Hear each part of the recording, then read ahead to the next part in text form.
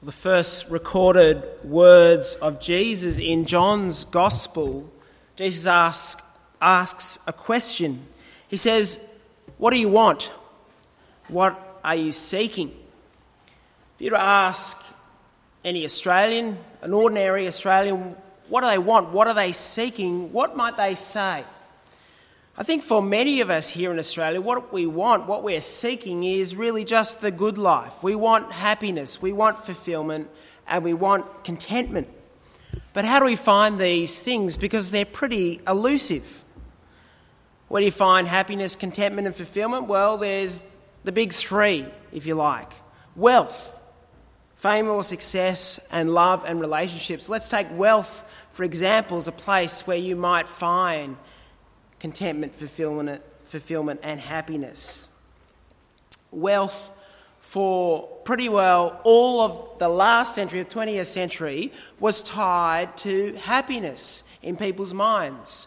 If we could increase people's wealth, we could also correspondingly, the thinking was, increase their happiness. But what we've realised really in the last 20 years is this doesn't always work. In fact, economists have had to come up with a measure apart from gross domestic product, apart from how much a country is worth in terms of dollars and cents. This is not necessarily an indicator of those who live in that country and their well-being, their happiness.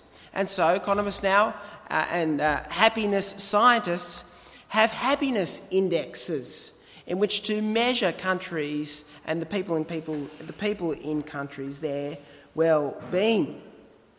One article that appeared in the magazine The Economist a little while ago said this: "Capitalism is adept at turning luxuries into necessities, bringing to the masses what the elite have always enjoyed, but people have come to take for granted what they once coveted from afar.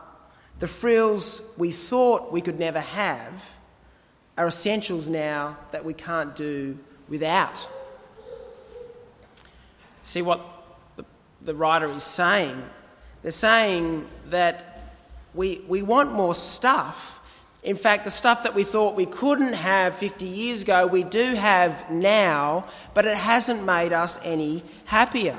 What about fame and success? 15 years ago, surprisingly, I know some sports fans over there, Boris Becker released his autobiography, and it was scandalous because there Boris Becker was honest enough to admit that at the height of his tennis career, when he was at his very peak, he was at, in fact, his emotional lowest, his psychological lowest. He was falling apart as a man. More recently, one of my fans, I'm a fan of Russell Brand in his, we can't really call it an autobiography, it's called his Bookie Wookie. He says this, he says, "Drugs and alcohol aren't my problem. Reality is. Drugs and alcohol are my solution."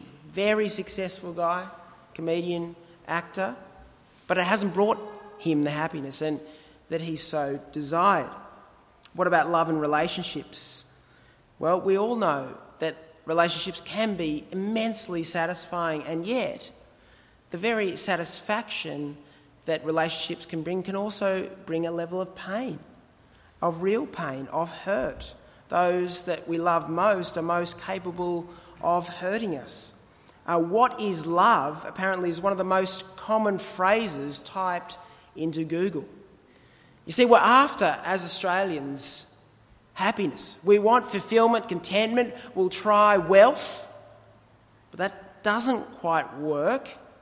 We'll try success, but for those who are massively successful, we hear that it's not all it's cracked up to be, and we know that love and relationships don't bring us everything we want. So where do we find contentment? Where do we find fulfillment? Where do we find happiness? Well, Peter's answer is in this little section that we read just earlier. It's a very difficult section of the Bible, but I don't want its difficulty to, in some ways, replace the wonder that's contained just within these little verses. Because Peter starts this chapter that we looked at probably 3 weeks ago, I think now, with this concept of blessing. If you turn to 1 Peter chapter 3, you'll see there in verse 9, he's speaking about the Christian life, and he describes it there in verse 9. He says this: "Do not repay evil with evil, insult with insult, but with blessing, because to this you were called, that you may inherit a blessing." You see Peter's vision of the Christian life? It's blessed. Hashtag blessed. This is what he thinks it is to be a Christian. This is the good life, being a Christian in Peter's mind. What does it mean to be blessed? It's hard to translate, but it's got this idea of favour being upon you. It's the life. The blessed life is the envied life. It's a life to aspire to. It's the ideal life is the blessed life. And so Peter is saying the Christian has the good life. The Christian has the good life. Dietrich Bonhoeffer had the good life. He was a Christian man during World War II. He opposed the Nazi regime, ended up in jail and was executed. Before he was executed, he wrote this: "When Christ calls a man, he bids him to come and die." There's Bonhoeffer's version of the good life, to come and die. Doesn't sound that good, does it? It sounds more like a good death than a good life. Well, what did this blessed life look like for these early Christians? Peter is writing this letter, as we've discovered, to these Christians in Asia Minor in the first century, around 63 AD. And over the last 20 years, up until 63 AD, the Roman Empire have discovered that this Christian thing, this sect that just originally started within Judaism, which they thought was perhaps harmless, is less than harmless now. Because these Christians that align themselves within this group of people, well, their first allegiance isn't to Rome. And it's not to the empire. It's not to Caesar. Remarkably and crazily, their first allegiance is to a crucified carpenter who they worship as God. And they were so serious about this. They were serious about following this carpenter, worshipping him as God. So serious is that they were willing not to compromise their conviction, not to share in their minds who was Lord of their life. I mean, it was quite common in the first century for people to have a number of gods in their lives, but not for the Christians. And not at the pain of death would they give up this conviction that it was not Caesar who was running the show, but it was indeed the Lord Jesus Christ. Here is a blessed life, choosing Jesus over Caesar. Here is the blessed life. It's not in wealth, because they didn't have wealth, and even if they did, some of them have some level of wealth, probably in a year's time, under significant persecution that was to occur, they would lose that wealth. There was little safety. There was little security. They didn't have success or fame. They lived on the margins of society, but here they are living the blessed life, the good life. How does this work? Well, that's what we're going to discover. This is, I think, important for us to understand. Now, in some ways, this might be pretty irrelevant to us, because in a lot of ways, being Christian, it's not that big a deal in Australia. But this is an exception in the history of Christianity throughout the world. Stephen Neale, a historian and writer, in his book, The History of Christian Missions, says this, that in the first 3 centuries, when the church was spreading like wildfire, he says this: every Christian knew that sooner or later he might have to testify to his faith at the cost of his life. Originally, these Christians, as they claimed Jesus as Lord, as they lived as Christian people, they had a lot on the line. And many of them lost their lives. And this is odd for us, because We don't face the prospect of losing our life. We might face some level of hostility, say in conversation, but we don't really face serious levels of suffering. But we're the exception. We must remember that. There are Christians today who face persecution for their faith. Our brother Ehab up the back there, we were just chatting, 16 Christians were killed in Egypt last weekend. To be a Christian and to be safe is an exception. It's an exception in our world. It's an exception through the history of Christianity. So what has inspired Christians? What has given Christians the kind of life that they've lived? What has helped them see the blessing in losing their lives, losing their house, living on the margins of society? Well, it's there in chapter 3, verse 18. Peter wants to encourage these Christians. He wants to remind them just what they've gained. He says, Christ has suffered. See, you're suffering. Peter acknowledges this. We've seen this in the end of chapter 2 and now in chapter 3. The reality of their suffering is also met with Christ's suffering. But Christ hasn't simply suffered. He's died. It's a special type of suffering there in verse 18. Because Christ has died as our Saviour. And why has he died? He's died to bring us to God. Here is Peter's key piece of encouragement. That the death of Jesus is this reality that has closed the gap between them and God. We live in a marketing world, don't we? People want to sell us something. They want to extol the benefits, the difference that it will make in our life, how much easier our life will be. We just bought a second vacuum cleaner so we don't have to carry our very working vacuum cleaner up the stairs because the kids won't vacuum if they have to carry the vacuum up the stairs. This is how we live our lives. We want the easiest path forward. And so how do you make Christianity attractive in a modern world? Especially if it's not promising here an easy life. It's promising hardship. It's not marketable Christianity in our modern world. But it's beyond marketing. Because there we have in verse 18 this truth. It's the truth of what our greatest need is. Our greatest need is not a second vacuum cleaner. Our greatest need is not an easier life. Our greatest need is that our sin is dealt with. That our sin is forgiven and that we are brought close to God. This is our greatest need. And this is the motivating reality in these Christians' minds. This is what Peter wants to encourage them with. He wants to show them what the death of Jesus accomplishes. And I want us just very briefly to notice 4 things. Firstly, that Christ died for our sins.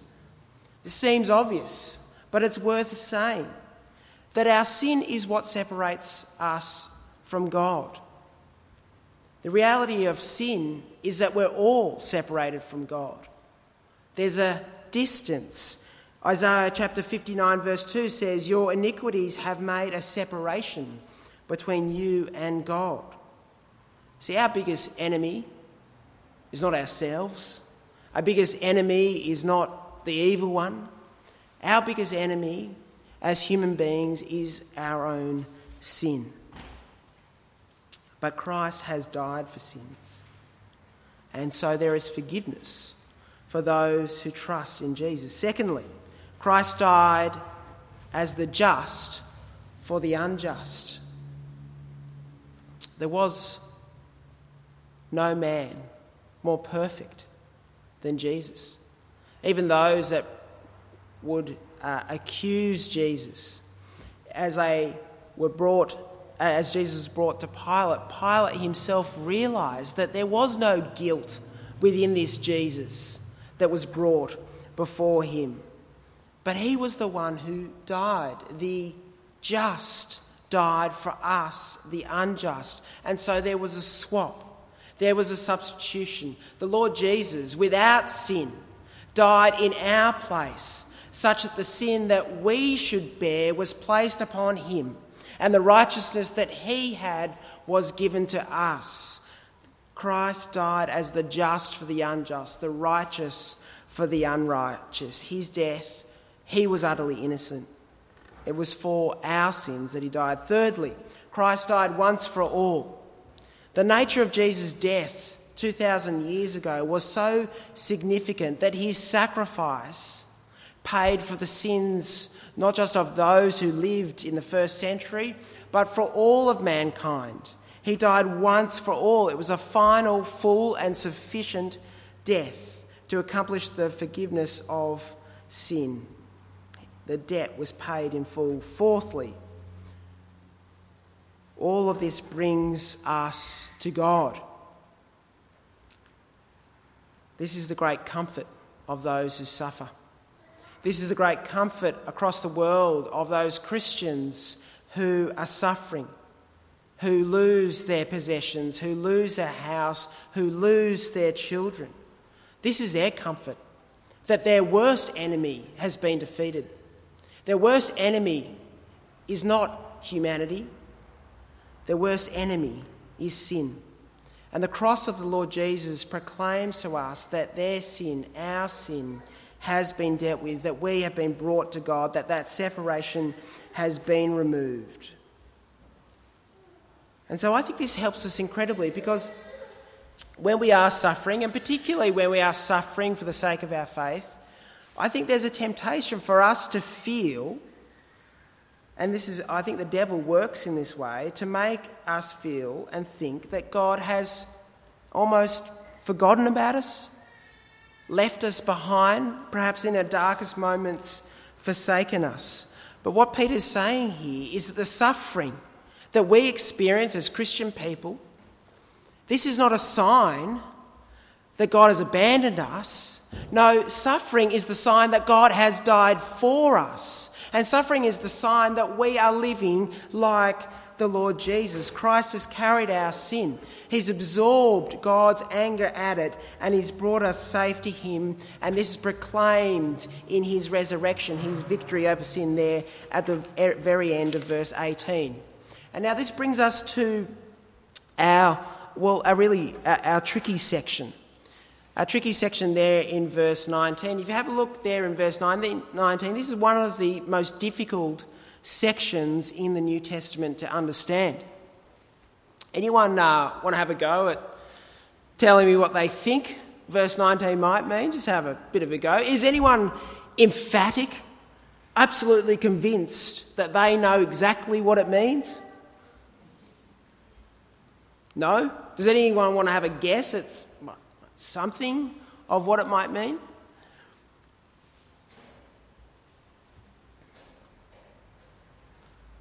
Verse 19. A couple of things just as you're thinking. Firstly, this is a very rare section in the Scriptures.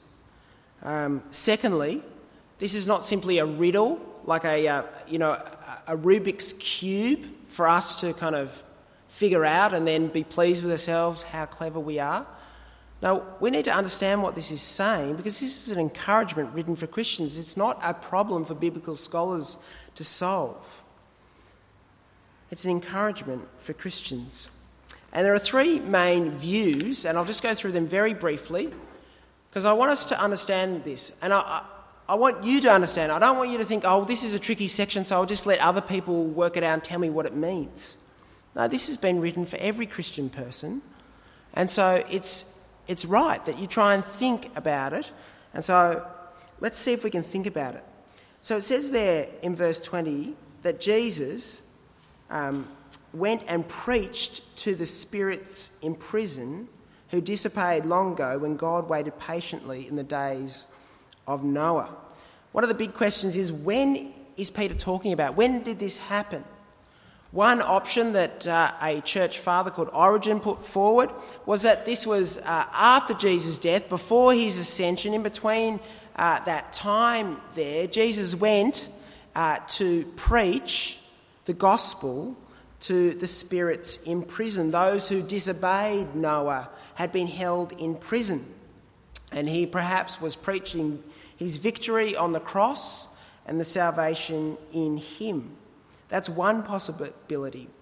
A second possibility, one that was put forward by Augustine, another church father, said that Christ, through the Spirit, preached to those who were alive in Noah's day. If you flick back to chapter 1, verse 11, you'll see that it speaks about the Holy Spirit directing or prompting the prophets of the Old Testament.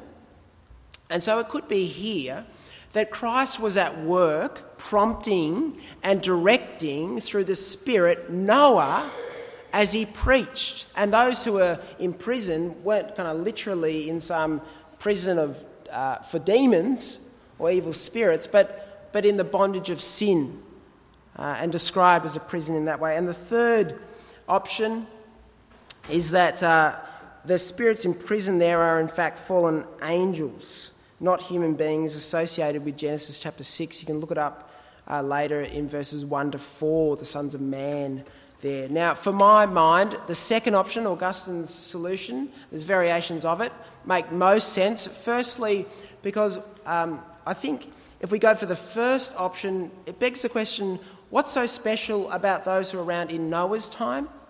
That's a question that's hard to solve by the first solution.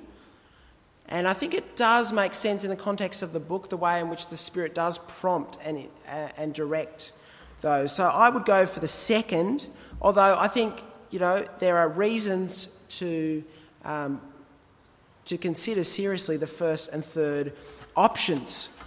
Now, that's a hard work out of the way. Why? Why is Peter writing about Noah? Why bring Noah up here? It's not Sunday school. I'm serious, these Christians are really suffering. Some of them will lose their lives. Well, I think the answer is there in verse 20, because, look, it says, those who disobeyed long ago, when God waited patiently in the days of Noah while the ark was being built. Noah here, I think, is a picture of what's happening to these Christians in the first century. It's a picture of what it is to be a Christian today. I teach kindergarten scripture, and they love lots of stories. They love Noah's story, and the way the story is told in the book that I read to them, it's Noah's this laughable figure, because they're marooned up on stilts is this do-it-yourself boat in his backyard, while all these people are mocking him, wondering where his umbrella is. Because it's ridiculous that you would need a boat in the middle of the desert. You see, Noah existed in a culture that was hostile to him. But what he chose to do is trust the promises of God in the midst of a hostile culture. Can you see why Peter's employing the picture of Noah? Here's what these Christians are being called to. They're being called to trust God in the middle of a hostile culture. And they're not just being called to trust God, they're being called to witness about him, about what the Lord Jesus has done. Noah testifies to what God has promised, and he'll trust in that over the mockery and the scorn of the majority of the population around him. And here, as the Roman Empire, one of the most powerful empires our world has ever known, as it circled around Christians in the 1st, 2nd and 3rd century, those Christian people heard these words, and they chose to believe the promise of God as a minority over the scorn and the hostility of the empire. Here is an encouragement to be patient and to trust in the promises of God. And it doesn't matter if there's only 8 of us. We're not a big concern here this afternoon. There's lots more gatherings that are quite significantly larger. But it doesn't matter. It doesn't worry me, and it ought not worry you, because it is no disadvantage to us to be a small, rejected minority. Because the point in verse 20 is, it says there, a few, that is 8 persons, were brought safely through the water. Just as God rescued 8 people who trusted in him, he brought them through those waters, so too we, Christian people, can trust in the promises of God. And here he connects it with baptism. Baptism is his next point there in verse 21. Because in verse 21 it says that those who are saved are the baptised. Now, I think it's important to understand how this is being used. Peter knows that this will be misunderstood, so that's why he qualifies it there in verse 21. This is important for us to understand. When he says, baptism now saves you, he adds not the removal of dirt from the flesh, but an appeal to God for a good conscience. See, baptism, the sacrament of baptism, the sign and symbol of baptism, is a spiritual and inward appeal to God for cleansing. Because baptism is a way of saying something. It's a way of declaring in a visual reality. As we baptise a little baby, as we baptise adults. There's adults up here that have been baptised in this church. We're going to baptise a baby, hopefully in January next year, an 8-year-old as well very soon. As we baptise those in Christ, we're saying something. We're saying that in the death of Jesus, that person's sins have been drowned. Their sins have been put to death. And we're saying that God will bring this person through death. God will bring this person through death to everlasting life through the resurrection of Jesus Christ.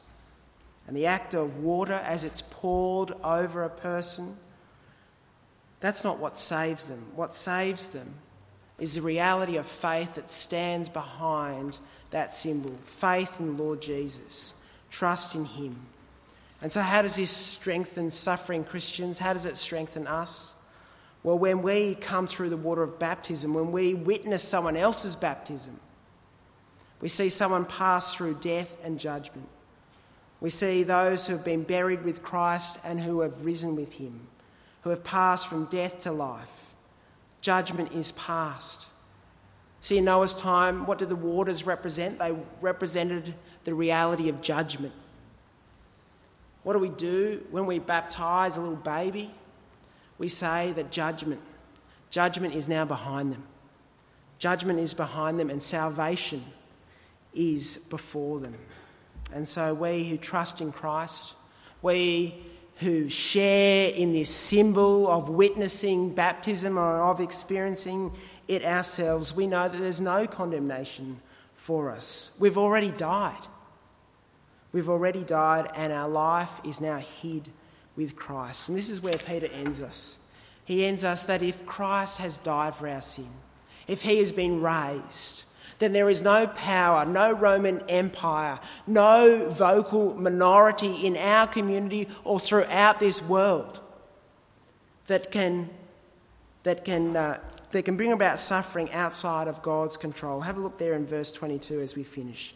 He is at the right hand, this is the Lord Jesus, of God, having gone into heaven, after angels and authorities and powers have been subjected to him.